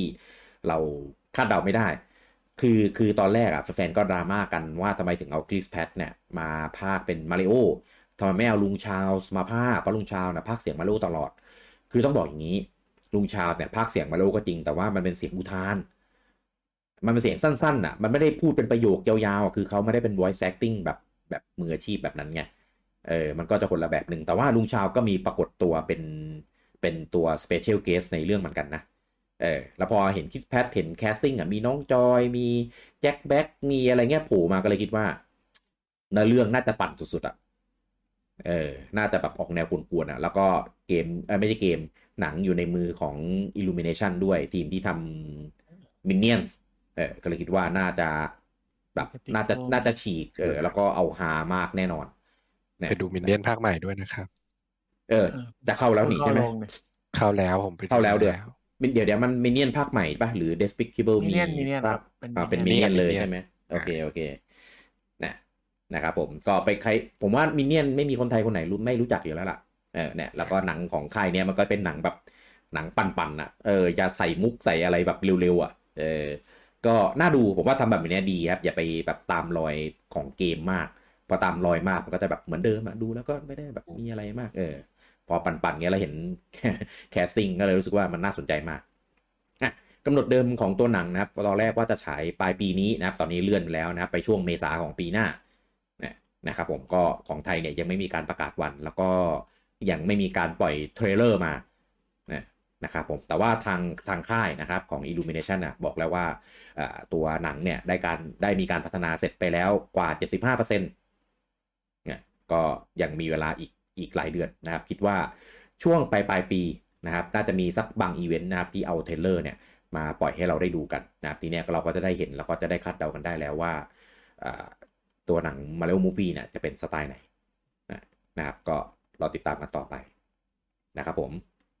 แล้วก็ข่าวเกี่ยวกับ Mario อีกนะครับก็คือในช่วงสัปดาห์ที่ผ่านมามีปล่อยตัวแพ็คใหม่นะครับของ Lego Mario นะครับในชื่อว่า Lego Super Mario Character Pack Series 5นะครับก็คือเป็นแพ็คที่5แล้วนะครับก็จะเป็นพวกตัวละครต่างๆนะครับจากซีรีส์ Mario นะครับก็มีด้วยกันทั้งหมด8ตัวป่ะ8ตัวนะครับก็จะมีพวกชายกายพวกแนบบิดพวกไอเต่าค้อนยศชี่โทษม่วงอะไรตัวกระลอกล่อนอะไรเงี้ยนะครับก็เป็นเอาไปใช้ไปเล่นในตัวกระดานของ Lego Mario ที่ออกมาก่อนหน้านี้นะครับก็ใครเป็นแฟน Mario ใครสะสมซีรีส์ Lego Mario อยู่ก็ไปตามเก็บกันได้นะครับแต่ละตัวขายไม่แพงนะถ้าตีเป็นราคาไทยก็ประมาณเท่าไหร่อ่ะไม่แพงในมาตรฐานเลยประมาณ200เพราะว่าเขาขายอยู่ที่6เหรียญก็ตีไปประมาณ200 บาทนะครับแต่ในไทยราคาในไทยไม่รู้นะไปตามเอาเองบูจังได้เก็บไหมครับเขาเก็บแค่อันนั้นเดียวนะเก็บแค่อันที่เป็นเขาไม่เก็บอ่ะบล็อกปริศนาใช่ไหมที่บูจังซื้อคืออันบล็อกปริศนาใช่ไหมครับใช่ครับแล้วก็สัปดาห์ที่แล้วนะครับก็มีอีกหนึ่งข่าวใหญ่นะครับผมกับการเปิดตัวของ Crisis Core Final Fantasy 7 Reunion นะครับก็คือเป็นภาครีเมคนะครับของจริงๆต้องเรียกว่าสปินออฟไม่ใช่หรอกเรียกว่าเป็นภาคซีโร่ของ Final 7 มากกว่านะครับก็ของเดิมเนี่ยมันลงบน PSP ก็ทำการรีเมคนะครับใหม่นะครับลง PS5 PS4 Xbox Series Steam แล้วก็ลง Switch ด้วยอันนี้ผมแปลกใจที่ลง Switch เนี่ยเพราะว่าภาพ performance อะไรเงี้ยที่เอามาลงในคลิปอะคือดูภาพมันสวยมากคือเกือบจะเทียบเท่าในส่วนของ Final 7R อันรีเมคอะนะครับผมก็ประกาศว่าเดี๋ยวจะลง Switch ด้วยนะครับก็กำหนดขายอยู่ในช่วงฤดูหนาวนี้นะครับก็ฤดูหนาวนี้ของเขาเนี่ยไม่รู้ว่ามันหมายถึงปลายปีนี้หรือว่าต้นปีหน้าแต่ว่าเขาคิดว่าน่าจะอยู่ในช่วงนี้แหละนะครับใครที่คิดถึงนะครับใครCrisis Coreตอนเวอร์ชัน PSP สมัยนู้นนะครับหรือว่าใครไม่เคยเล่นเนื้อเรื่องจุดเริ่มต้นของ Final 7นะครับก็เดี๋ยวรอเจอกันได้ครับผมนี่มันเรื่องของแซกใช่ไหมแซกครับใช่ครับมีจริงมีหมดอะครับทั้งแซกทั้งคลาวทั้งเซฟีรอสแต่เป็นข่าวทหารใช่ไหมเป็นยุคโน้นใช่ครับคือตัวละครหลักในภาคนี้คือแซกค่ะคือข่าวยังเป็นข่าวอยู่ข่าวยังข่าวอยู่ครับใช่ครับบอกแบบนี้แล้วกันไม่รู้จะตอบยังไงทำไมชอบถามให้ตอบอะไรที่มันสุ่มเสี่ยงที่จะสปอยแต่แฟนๆน่าจะรู้กันหมดแล้วมั้งแหมแล้วก็อีกเกมหนึ่งนะครับที่จะขายช่วงตุลาอีกแล้วนะครับผมกับ No Man's Sky นะครับที่เปิดตัวไปเมื่อตอน Direct ครั้งนู้นๆนะครับผมก็ประกาศปล่อยคลิปใหม่นะครับแล้วประกาศวันขายมาเรียบร้อยแล้วนะครับพร้อมกับปล่อยคลิปที่รันบน Switch ออกมานะครับแล้วก็ตัวเกมมีทั้งแบบเวอร์ชันดิจิตอลแล้วก็แบบเวอร์ชันแผ่นด้วยนะครับผมใครที่อยากไปสำรวจดาวไปทำสงครามอวกาศไปสร้างอาณานิคมเป็นของตัวเองหรือก็ค้นหาปริศนาของเอเลี่ยนที่เป็นอารยธรรมก่อนหน้านี้ของจักรวาลนะครับก็ไปเล่นกันได้นะครับผมตัวเกมจะมาพร้อมกับexpansion ที่ออกมาก่อนหน้านี้ทั้งหมดเลยนะครับแต่ว่าตอนนี้ยังไม่มีรายละเอียดในเรื่องของ crossplay ว่า crossplay ไหม cross progress ไหมนะครับแต่ว่าจากเดิมที่เคยเล่นมารู้สึกว่ามีแค่ของเวอร์ชัน Xbox กับ Steam ที่ crossplay กันใช่ป่าววะใช่ crossplay กันแต่ว่าเหมือนไม่ cross progress นะครับก็ไม่รู้ว่าของ Switch นี่เป็นยังไงแล้วก็แพทหลังๆนี่เป็นยังไงเพราะว่าผมก็ไม่ได้เล่นมาสักประมาณ 2-3 แพทแล้วนะครับแต่ว่าตัวเกมเป็นเกมที่ค่อนข้างดีมากก็ถึงขนาดว่าดีขนาดว่าคนเอา Starfield มาล้อว่ามันคือ No Man's Sky ภาคใหม่เพราะว่ามันมีรายละเอียดที่มีความคล้ายๆกันนะครับ No Man's Sky จริงๆมันเป็นเกมแนว Space Sandbox อะครับผมแต่ว่า Starfield มันมีความเป็น Western RPG อาจจะมีส่วนต่างในเรื่องนี้นะครับผมก็ใครอยากลอง No Man's Sky ก็เดี๋ยวเราเจอกันได้27ตุลานี้ไม่ใช่7ไม่ใช่27นะครับ7ตุลานี้นะครับผมแล้วก็ข่าวต่อไปนะครับตอนนี้มีข่าวลือนะครับว่า Bayonetta 3นะครับที่เปิดตัวไปเมื่อ Direct รอบปีที่แล้วนะครับในตอนปลายปีนะครับตอนนี้มีข่าวลือว่าจะขายนะครับวันที่28ตุลานี้นะครับ20ตุลาอีกแล้ว คือตุลานะตอนนี้เอาคร่าวๆนะเฉพาะของ Switch นะก็คือมี P5R ใช่ไหม Persona มี Mellow Rabbit แล้วก็มี Bayonetta อีกนะครับถ้ามันขายวันนี้จริงนะก็ใจผมนะผมไม่อยากให้มันออกช่วงนั้นนะเพราะว่าถ้ามันออก28นะมันก็จะเป็นหลังจาก Mellow Rabbit วีคหนึ่งอะไม่ถึงวีคดีด้วยมั้งประมาณ 4-5 วันเอง4วัน3วัน Mellow Rabbit ออก25ครับก็Mellow Rabbit ขาย20ครับ20เหรอก็ประมาณอาทิตย์นึงแต่25อะไรวะเล่นสักอย่างมีโอ้ยตุลาเยอะมากอย่าไปนั่งลิสต์อะคือบูจังจิ้มวันนะมันโดน25ก็แทมถุยข้ามเครื่องเนี่ยคือไม่แต่ว่าเมื่อกี้ที่พี่กี้บอกจริงๆมีอีกเกมนึงแต่ไม่รู้ตกลงคือยังไงยกเลิกไปแล้วหรือเปล่าคือมีไนซันคือเขาเป็นเกมที่ประหลาดมากคือเขาไม่เคยบอกว่ายกเลิกแต่เขาตัดโลโก้สวิตช์ออกทุกช่องทางเขาประกาศแล้วครับว่าสวิตช์จะขายทีหลังเขามีประกาศมีข่าวมาเฉยพี่ว่าสวิตช์โดนทิ้งเฉยเขาไม่ได้ออฟฟิเชียลนะไม่มีออฟฟิเชียลมีแค่เป็นข่าวออกมาเฉยว่าสวิตช์โดนทิ้งก่อนที่จะมีคือไม่มีอะไรเลยแล้วก็สำนักข่าวก็เอาไปเขียนกันเองไงแต่คือ ตัวเขาเองไม่เคยพูดอะไรเลยแบบเป็นการตลาดที่ประหลาดมากคือแบบตัดทุกช่องทางคือถ้าเป็นเทียบกับค่ายอื่นนะเขาก็ยังมีบอกว่าสวิตช์ทีหลังนะหรือยกเลิกอะไรก็จะบ้าไปแต่นี่คือแบบเงียบกูตัดโลโก้ออกในทุกช่องทางที่มีของเครื่องอื่นขายกันยาแต่ว่าของตุลาตุลาตุลาตุลาต้นตุลาเกมแรกของตุลาเลยโอเคนะครับก็ลืมใส่มั้งไม่เขาเหมือนทิ้งไปเลยพี่ไม่ทิ้งหรอกมันประกาศว่าจะลงแล้วคงไม่ทำตัวเหมือนเว็บออฟฟิเชียลก็ไม่มีนะพี่ไม่มีพูดถึงอะไรเลยมันตัดแบบเหมือนไม่เคยลงไม่เคยประกาศอะไรอย่างเงี้ยทุกช่องทางทั้งเพรสรีลีสนู่นนี่นั่นคือไม่มีพูดถึงเลยเงียบๆไปเลยก็อาจจะทีหลังไงยังไม่พร้อมตอนนี้ยังไม่พร้อมที่จะลอนเพราะว่าเกมของเดิมกำหนดขายเมื่อมีนาที่ผ่านมาแต่ว่ามันเลื่อนมาทีนึงก็ขนาดเลื่อนแล้วยังทิ้งกันพี่คิดเอาเขาอาจจะตัดออกเพราะว่าปู่บอกอย่าเพิ่งบอกนะว่าจะลงสวิตโปรอะไรอย่างนี้เปล่าต้องทำแบบนั้นเหรอวะ แล้วก็กาวไงก็เดี๋ยวพอสวิตโปรมาเขาก็บอกว่ามีในเทเลอร์โปรโมทไม่ได้แปลว่ามันจะอยู่ในเครื่องลงเครื่องนั้นนะอะไรอย่างงี้คุ้นๆนะเหมือนสกายริมไม่ได้เหรอก็แฟนๆรอติดตามกันอีกทีนะครับสำหรับมิเนซันนะใครอยากเล่นบน Switch นะครับผมแต่ว่ามันมีข่าวลือออกมาเยอะนะครับว่าเดี๋ยวอีกประมาณ2 วีคช่วง2 วีคเนี้ยเดี๋ยวจะเปิดตัว Switch Pro แล้วก็จะขายปีนี้ด้วยก็ไม่รู้ยังไงนะครับผมคือลือกันหนักมากคือลือคล้ายๆเหมือนที่บอกว่าวันที่28-29จะมีไดเรกกรกฎาอันนี้คือจิ้มวันเลยผมแบบแต่ว่าไม่ได้เปิดตัวสวิตช์นะเขาบอกจะมีการประกาศเฉยๆไม่ได้บอกว่าเปิดตัวสวิตช์หรือเปล่าแหมแต่ว่าอันนี้มันมีมันข่าวอันนี้ไม่ใช่ข่าวเลยแต่ว่า Nintendo ไปจดชื่อ NSW ไว้เหมือนกับเมื่อวันที่29ซึ่งเหมือนกับเหตุการณ์ที่เหมือนตอนเจอวิดไลท์ไปจดที่เดียวกันพี่จดคล้ายๆกันแต่ว่าชื่อว่า NSW จดเมื่อวันที่29ก็อันนี้คือไม่รู้อะไร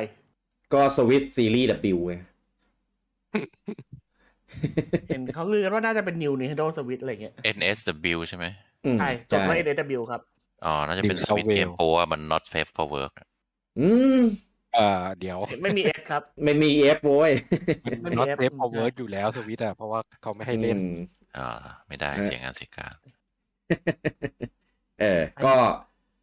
ก็ติดตามอีกทีคือปกติแล้วผมตามอยู่อีกแหล่งหนึ่งนะครับที่เขามีวงในจากในพวกสายผลิตสายอะไรพวกนี้ผมส่งรูปไปในห้องหลักไอ้ห้องรับเรียนลองดูได้มันมีไปจดนะอันเนี้ยผมเห็นแล้วแต่ว่าผมไม่ได้เอามาพูดเพราะว่าอยากจะรอดูให้มันอันนี้อีกทีเพราะว่าจริงๆ NSW มันบางของอย่างของญี่ปุ่นเนี่ยก็ย่อเป็น Nin Switch เหมือนกันย่อเป็นอยู่แล้วใช่ย่อเป็น NSW อยู่แล้วก็เลยไม่ใช่ official ย่อไงพี่มันเป็นเหมือนแฟนย่อไม่บางทีมันเป็นการจดเพื่อเป็นไม้กันหมากันคนอื่นจดกันคนอื่นมาจดไว้แค่นี้เองบางทีจดลิขสิทธิ์ส่วนมาก80-90% ไม่ได้ใช้หรอกจดว่ากันไว้แค่นั้นเองกันคนอื่นเอาไว้หลอกอะไรอย่างงี้ครับก็ไม่รู้นะครับก็คือถ้ามันลือมาจากแหล่งเดียวแบบมโนเดี๋ยวนี้มันมีลีเกอร์มโนเยอะใน Twitter เมื่อก่อนมันจะเป็นลีเกอร์อยู่ในรีเซ็ตใน Resident Evil อะไรวะนั่นลีเกอร์โอ้ยนั่นแหละก็ปกติมันจะอยู่ในตามเว็บบอร์ดในถ้าเป็นเมื่อก่อนก็จะเป็นแบบในนิวแกปอะไรอย่างนี้นะหลังๆจะมาอยู่ในทวิตแทนนะครับซึ่งก็จะมีพวกมโนแบบปั้นขึ้นมาอันนึงอะไรเงี้ยปั่นกระแสอะไรเงี้ยแต่ว่าถ้าเกิดมีอันไหนที่หลายๆที่หลายๆคนเนี่ยมันพูดไปในเสียงเดียวกันก็น่าสนใจ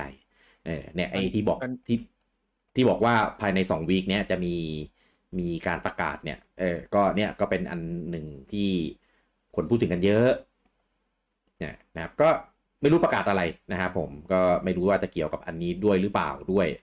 ก็เราดูอีกที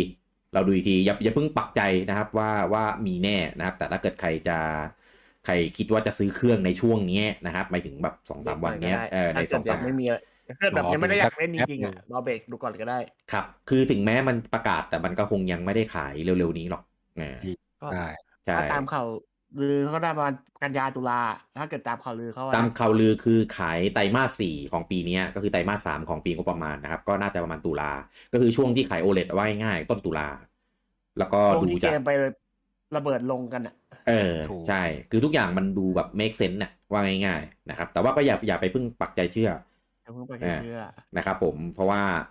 คือที่อีกอย่างหนึ่งที่เป็นหินเราก็คือตอนปีงบประมาณล่าสุดนะครับผมเขามีที่เขาปฏิเสธที่จะสัมภาษณ์คำถามเกี่ยวกับเครื่องใหม่ปกติจะแบบบอกว่าไม่ได้ขายเร็วๆนี้หรือไม่ขายในปีนี้แล้วรอบนี้คือแบบปฏิเสธไม่ให้สัมภาษณ์เลยก็เลยคิดว่าชุนทำตัวมีปัญหาไงก็เลยค่อนข้างมีปัญหาตลอดถ้ากูตอบแล้วมีปัญหากูก็ไม่ตอบซะดีกว่าอะไรประมาณนี้ ก็เลยแบบอย่าว่าเขาช่วงนี้ทำพาร์ทเนอร์โชว์เคสดีอย่าห้ามติอันนี้ขอชมทีมมาร์เก็ตติ้ง Nintendo ของยุคนี้คือผมว่าตัดคลิปดีนะก็กู้ชีพพาร์ทเนอร์ได้อ่ะก็ตั้งแต่เนี่ยเซโนคือตัดดีมากอ่ะคือแบบตัดไม่มีน้ำเลยอ่ะก็พาร์ทเนอร์เนี่ยจะเป็นชื่อที่รู้กันว่าเป็นประกาศที่เราแบบไม่เผาผีอ่ะไม่เผาผีอ่ะได้ยินชื่อแล้วแบบมาทำไมวะเนี่ยก็มีครั้งเดียวในคราวที่แล้วที่มันมีมอนทันไม่รู้เหมือนกันนะครับว่าง่ายๆก็ใน2มันดีผิดปกติอ่ะพี่ในช่วง2วีคเนี่ยก็รอติดตามกันดีๆแล้วกันนะครับไม่รู้ว่ามันจะเป็นการประกาศอะไรนะอาจจะเป็นไดเรกหลักก็ได้นะครับหรืออาจจะเป็นสปาตูน3ก็ได้เราไม่รู้มันจะหมายถึงอะไรไงเพราะจากข้อมูลตอนนี้คือเราก็รู้กันอยู่ว่ามีเกม Nintendo หลายเกมที่มีสัญญาณว่าเสร็จแล้วแต่ว่ายังไม่ประกาศเยอะครับก็ถ้ามีโกลเด้นสัตว์เลยอะไรเงี้ยที่ยังเหลืออยู่ในปีนี้ก็คือมีไบโอ3มีปาตูน3มีโปเกมอนอันเนี้ยแน่นอนนะครับแล้วก็มีที่กำหนดอยู่ในปีหน้าก็มีอย่างเซลดาเบรธออฟเดอะไวล์ภาคใหม่แล้วก็ที่ค้างอยู่ไม่รู้จะมาชาติไหนนะกับ Metroid Prime 4แล้วก็มีลืออีกนะครับว่าเดี๋ยวจะมี Metroid Prime Remaster แรกเห็นว่าจะไม่ได้รวมเป็นไทโลจีด้วยจะมีอันนี้ผมเข้าใจว่าที่เขาทำภาคเนี้ยเพราะว่าให้ลองมือทีมใหม่แต่มันเป็นรีมาสมันไม่ได้ใช้ฝีความสามารถมากมันใช้เป็นรีเมคนะพี่ภาค1รีเมคก็คือในความหมายของเขาก็คือรีเมค1:1ไงเต้เหมือนเซลดาโอคาลีนากับมาโจล่าคือรีเมคกราฟิกรีเมคอะไรพวกนี้แต่ว่าเกมยังรันบนสคริปต์เดิมไงมันรีเมคแบบนั้นมันก็ว่ามีแปลงผมว่าน่าจะมีแปลงให้เข้ากับถ้าเติมไปบทใหม่คิดว่าถ้ารีเมคแบบเหมือนรีบูตถูกไหมก็คือทำใหม่เลยเล่าใหม่รันอีเวนต์ใหม่อะไรเงี้ยรีเมคกับสคริปต์เดิมแต่ว่าอาจจะมีปรับไปเหมือนบนเนี่ยเหมือนอารมณ์ไบโอพี่ผมคิดว่าน่าจะประมาณนั้นอันนั้นมันก็คือเหมือนรีบูตแหละเต้อันนั้นคือทำใหม่เลยคือเนื้อเรื่องเบสในไบโอ1ไหนไบโอรีเบิร์ดอันนั้นคือเปลี่ยนใหม่หมดเลยนะไม่เหมือนเดิมเลยเต้คนละเรื่องเลยครับคนละเกมเลยครับปริศนาคนละอย่างการเล่าเรื่องคือคนละแบบเลยครับอันเนี้ยรีเบิร์ดเหมือนภาค2ภาค3ที่เพิ่งรีไปเลยครับแบบเดียวกันเลยครับเพียงว่าสไตล์การเล่นมันยังเป็นคล้ายๆเดิมอยู่นั่นเองคือถ้ารีแบบนั้นผมจะบอกว่าเอารีซอสไปทำภาค4เถอะไม่ผมว่าเขาให้ไปทำอันนี้เพื่ออันนี้มากกว่าให้ลองมือว่าทีใหม่ไปลงภาค4เลยผมมองว่าเดี๋ยวรื้ออีกรอบแต่อดีตคนสร้าง Metroid Prime เขาบอกว่ามันทำยากนะไม่น่าเป็นไปได้หรอกเขาบอกงี้นั่นแหละผมว่าเผื่อที่เขาทำภาค1เพราะว่าตบหน้านั่นแหละพี่ตบมาจะทีรำคาญเหมือนกัน ออกไปแล้วไม่รู้จักจบทำภาค1มาตบอะไรคิดว่านะก็อาจจะออกมาขั้นออกมาขั้นให้แฟนๆมีอะไรเล่นก่อนที่จะภาค4ออกนะครับแสดงว่าภาค4คงเล่นใหญ่มากจริงแหละถ้าสมมติเป็นอย่างนี้จริงนะแต่ถ้าเกิดแต่ความคิดผมคิดว่าถ้าแค่รีเมคเป็นแบบกราฟิกเป็น HD อะไรเงี้ยแล้วมีเพิ่มโหมดออนไลน์มัลติเพลเยอร์ให้มาเล่นกันเนี่ยอันนี้ก็หรูแหละแต่เอาจริงภาคแรกตัวเนื้อหาตัวอะไรเงี้ยมันยังไม่แน่นมากมันจะเป็นแน่นสุดๆในภาค2ผมอยากให้มันเป็นไทรโลจีไปเลยแต่ถ้าเกิดแยกมาภาคเดียวแล้วเพิ่มแบบที่เต้บอกก็ทำได้ก็ลองมาดูเพียงแต่ว่าถ้ามันแยกภาคมันก็จะขายราคาเต็มไง แบบในไอเนี้ยเซลดาสกายวอร์ซอร์แบบนั้นนะแอบคาดหวังว่ามันจะนี่เหมือนกันนะคือแบบไอพี่บอกว่าเนื้อเรื่องมันไม่ค่อยเต็มใช่ไหมว่ามันจะไปเพิ่มให้เนื้อเรื่องมันเต็มขึ้นอ่ะคือเนื้อเรื่องมันเล่าในแง่ของลอไงคือภาคแรกมันเน้นสำรวจเน้นผจญภัยอะไรเงี้ยซะเยอะเนี่ยนะแต่ว่ามันเป็นภาคแบบเป็นภาคเริ่มเป็นจุดเริ่มต้นของในในในพรายอ่ะมันก็มีความสำคัญค่อนข้างเยอะมันเน้นในส่วนของเกมเพลย์เน้นในส่วนของระบบ Third Person Shooting ของ Metroid เนี่ยเป็นครั้งแรกมันก็เลยมีความสำคัญมากจะให้เราดูว่าทำไมถึงไปยิงบอลอะไรอย่างงี้มีเกี่ยว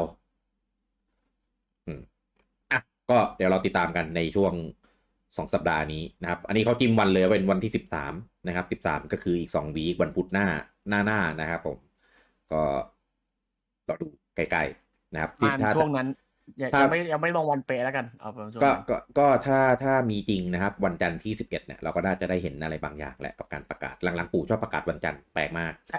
จะเหมือนเขาจะมีบอกว่าก่อนหน้าช่วงนั้นจะมีTwitterดรอปประกาศเลยด้วยบางส่วนครับแต่ว่าอย่ารุนแรงมากเพราะว่าปลายเดือนเราเล่นเซโนอยู่อย่าเอาอะไรมาทำให้เขว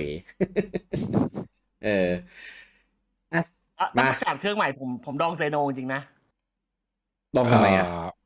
เอาไปเล่นบนเครื่องใหม่ไปคนเดียวนะโดนจับไปคนเดียวนะเฮ้ยหมายถึงว่าจะเก็บเซโนไว้เล่นเครื่องใหม่เหรอโอ้ยกว่าจะออกขอให้เต้โชคดีครับถ้ามันห่างไม่นานอ่ะไม่มีโชคดีครับก็มันเป็น Q4 ไงตุลาก็ถ้าเต้จะรอก็บายบายเอาจริงปะไม่ต้องพูดถึงใน Twitter หรอกใน HQ มึงก็ไม่รอดแล้ว แล้วก็ในเนี้ยในพวกเราเองเนี่ยในเลิฟนินเนี่ยที่เราไลฟ์กันอ่ะ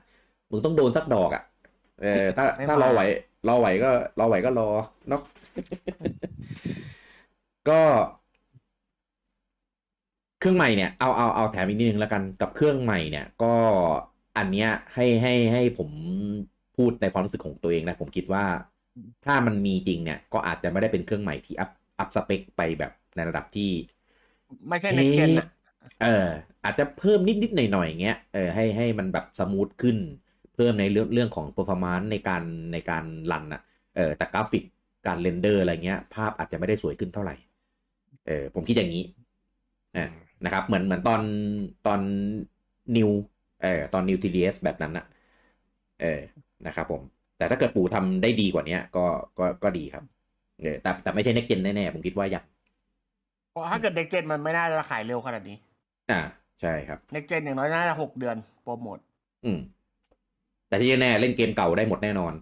เล่นเกมเก่าได้หมดแล้วก็ไม่น่าจะมีเกม Exclusive ของเครื่องตัวเองน่าจะเป็นรุ่นเนี่ยไอเนี่ยเธอปาร์ตี้มีอยู่แล้วพี่ก็เกากันไปนะครับผมเดี๋ยวพอมันมีประกาศแล้วเดี๋ยวเราค่อยอีนี่ทีผมว่าถ้าปู่ประกาศทวิตมานะว่าจะมี Direct ฮาร์ดแวร์โอ้โหผมว่าจะเป็น Direct ที่ปู่ไม่บอกแต่ปกติฮาร์ดแวร์ปู่ไม่ประกาศล่วงหน้าปู่ไม่เคยDirect ปู่จะปล่อยคลิปเลยตลอดปู่ลงเลยคือแบบฮาร์ดดรอปแบบถ้าผมเป็นปู่นะทันทีถ้าผมเป็นปู่นะผมจะทำ2 ทีเนี่ยแหละคือทวิตมาก่อนว่าเดี๋ยวจะมี Direct เกี่ยวกับฮาร์ดแวร์ใหม่โอ้โหรับรองโลกแตกแน่ๆไม่บอกว่าฮาร์ดแวร์ใหม่ผมน่าจะเอาแค่ Direct ธรรมดาแบบนั้นไม่ดีดิมันไม่โลกแตกไงมันต้องเราทวิตที่ทำให้โลกแตกเลยผมว่าคนแม่งจะเฝ้ารอติดตามกันคือรีทวิตกันเป็นหมื่นเป็นแสนแน่ๆยอดดู Direct น่าจะแบบเป็นล้านอ่ะภายในคืนเดียวเป็นแค่จอยใหม่เป็นล้านเหมือนกันนะคืออันนี้คือกดดิสไลค์แม่ใหม่นี่คือลาโบครับนะกดดิสไลค์เหมือนกันไม่ต่างกันนะอยู่เป็นเอโซก็กดดิสไลค์เหมือนกันนะคนรอกดดิสไลค์อยู่แล้วแต่ขึ้นชื่อไอ้พวกนี้มาทิ้งท้ายกันนะครับกับวิกวีคสัปดาห์นี้นะครับกับในส่วนของยอดขายนะครับผมยอดเริ่มต้นด้วย UK ก่อนเช่นเคยนะครับผมอันดับ1นะครับ Fire Emblem Warriors Three Hopes นะครับก็ขึ้นชาร์ตในสัปดาห์นี้เป็นที่เรียบร้อยนะครับผมอันดับ2นะครับ Horizon Forbidden West นะครับตกมาจากอันดับที่1อันดับ3นะครับคงที่จากสัปดาห์ที่แล้วนะครับกับ Marvel Strikers Battle League Football อันดับที่4นะครับ Mario Kart 8 Deluxe นะครับขึ้นมาจากอันดับที่5อันดับที่5นะครับ Lego Star Wars The Skywalker Saga นะครับตกมาจากอันดับที่2อันดับที่6นะครับ Nintendo Switch Sport นะครับผมตกมาจากอันดับที่4อันดับที่7นะครับผม Pokemon Legends Arceus นะครับผม ตกมาจากอันดับที่6อันนี้ถือว่าขายดีมากเหมือนกันนะยอดขายติดท็อป10ตลอดทุกวีคเลยอันดับที่8นะครับ Minecraft Nintendo Switch นะครับผมคงที่จากตลาดที่แล้วอันดับที่9 Animal Crossing New Horizon ขึ้นมาจากอันดับที่12แล้วก็อันดับ10นะครับผม Grand Theft Auto 5นะครับขึ้นมาจากอันดับที่13นะครับผมแล้วก็เป็นชาร์ตของฝั่งญี่ปุ่นนะครับผมอันดับ1นะครับ Fire Emblem Warriors Three Hopes นะครับผมขึ้นชาร์ตเป็นอันดับ1ในสัปดาห์แรกนะครับสัปดาห์แรกทำได้ไป 97,538 ตอนแรกเราคุยกันไว้ว่าสัปดาห์แรกนึกว่าจะขายเป็นแบบสัก 200,000 อะไรเงี้ยปรากฏว่าขายได้ไม่ถึงแสนก็เลยเดากันว่าคนญี่ปุ่นอาจจะเอียนมูโซหรือเปล่าแล้วก็ไม่รู้ด้วยว่าภาคนี้ระบบมันอะไรมันเป็นยังไงนะครับผมแต่ว่าก็ถือว่าโอเคนะครับวีคแรก 97,000 นี้ถือว่าใช้ได้แล้วนะครับอันดับ2นะครับ Nintendo Switch Sport นะครับสัปดาห์นี้ได้ไปอีก 19,255 ชุดยอดรวมอยู่ที่ 512,301 ชุดอันดับ3ยายบะนะครับผม Demon Slayer Kimetsu no Yaiba นะครับสัปดาห์นี้ได้อีก 1663 ชุดยอดรวมตอนนี้อยู่ที่ 122,512 ชุดอันดับ4นะครับไปรูปคาร์ด8 Deluxe นะครับสัปดาห์นี้ได้ไปอีก 9,261 ชุดยอดรวมอยู่ที่ 4.69 ล้านอันดับ5 Kirby and the Forgotten Land สัปดาห์นี้ได้ไปอีก 8,239 ชุดยอดรวมอยู่ที่ 777,810 ชุดอันดับ6 Mario Striker Battle League สัปดาห์นี้ได้ไปอีก 7,688 ชุดยอดรวมอยู่ที่ 52,863 ชุดอันดับ7 Ring Fit Adventure สัปดาห์นี้ได้ไปอีก 7,437 ชุดยอดรวมอยู่ที่ 3.18 ล้านอันดับ8 Minecraft Nintendo Switch สัปดาห์นี้ได้ไปอีก 7,095 ชุดยอดรวมอยู่ที่ 2.684 ล้านอันดับ9 Animal Crossing New Horizon สัปดาห์นี้ได้ไปอีก 4,621 ชุดยอดรวมอยู่ที่ 7.27 ล้านและอันดับที่10นะครับ Super Smash Bros Ultimate สัปดาห์นี้ได้ไปอีก 4,449 ชุดยอดรวมอยู่ที่ 4.9 ล้านนะครับท็อป10สัปดาห์นี้ของญี่ปุ่นเป็น Nintendo Switch ล้วนๆเลยนะครับแล้วก็ในส่วนของฮาร์ดแวร์นะครับผมตัว Switch Original นะครับได้ไปอยู่ที่ 19,089 ชุด Switch Lite ได้ไปที่ 9,193 ชุดแล้วก็ OLED นะครับ 28,267 ชุดรวมทุกรุ่นนะครับอยู่ที่ 56,549 ชุดนะครับก็ดีขึ้นกว่าจากสัปดาห์ที่แล้วนิดหน่อยนะครับสัปดาห์ที่แล้วเนี่ยอยู่ที่ 50,000 นิดๆนะครับก็ขึ้นมาประมาณ 6,000 นะครับไปดูของเพื่อนบ้านกันบ้างนะครับ P5 รุ่นธรรมดานะครับอยู่ที่ 7,257 ชุดแล้วก็รุ่นดิจิตอลนะครับอยู่ที่ 1,924 ชุดนะครับรวม2รุ่นนะครับอยู่ที่ 9,181 ชุดนะครับก็ขึ้นลงนะครับแล้วแต่ว่ามีของหรือเปล่านะครับสัปดาห์ที่แล้วนะขายได้ 3,000 กว่าชุดเองนะครับแล้วก็ของ Xbox นะครับผม Series X นะครับได้อยู่ที่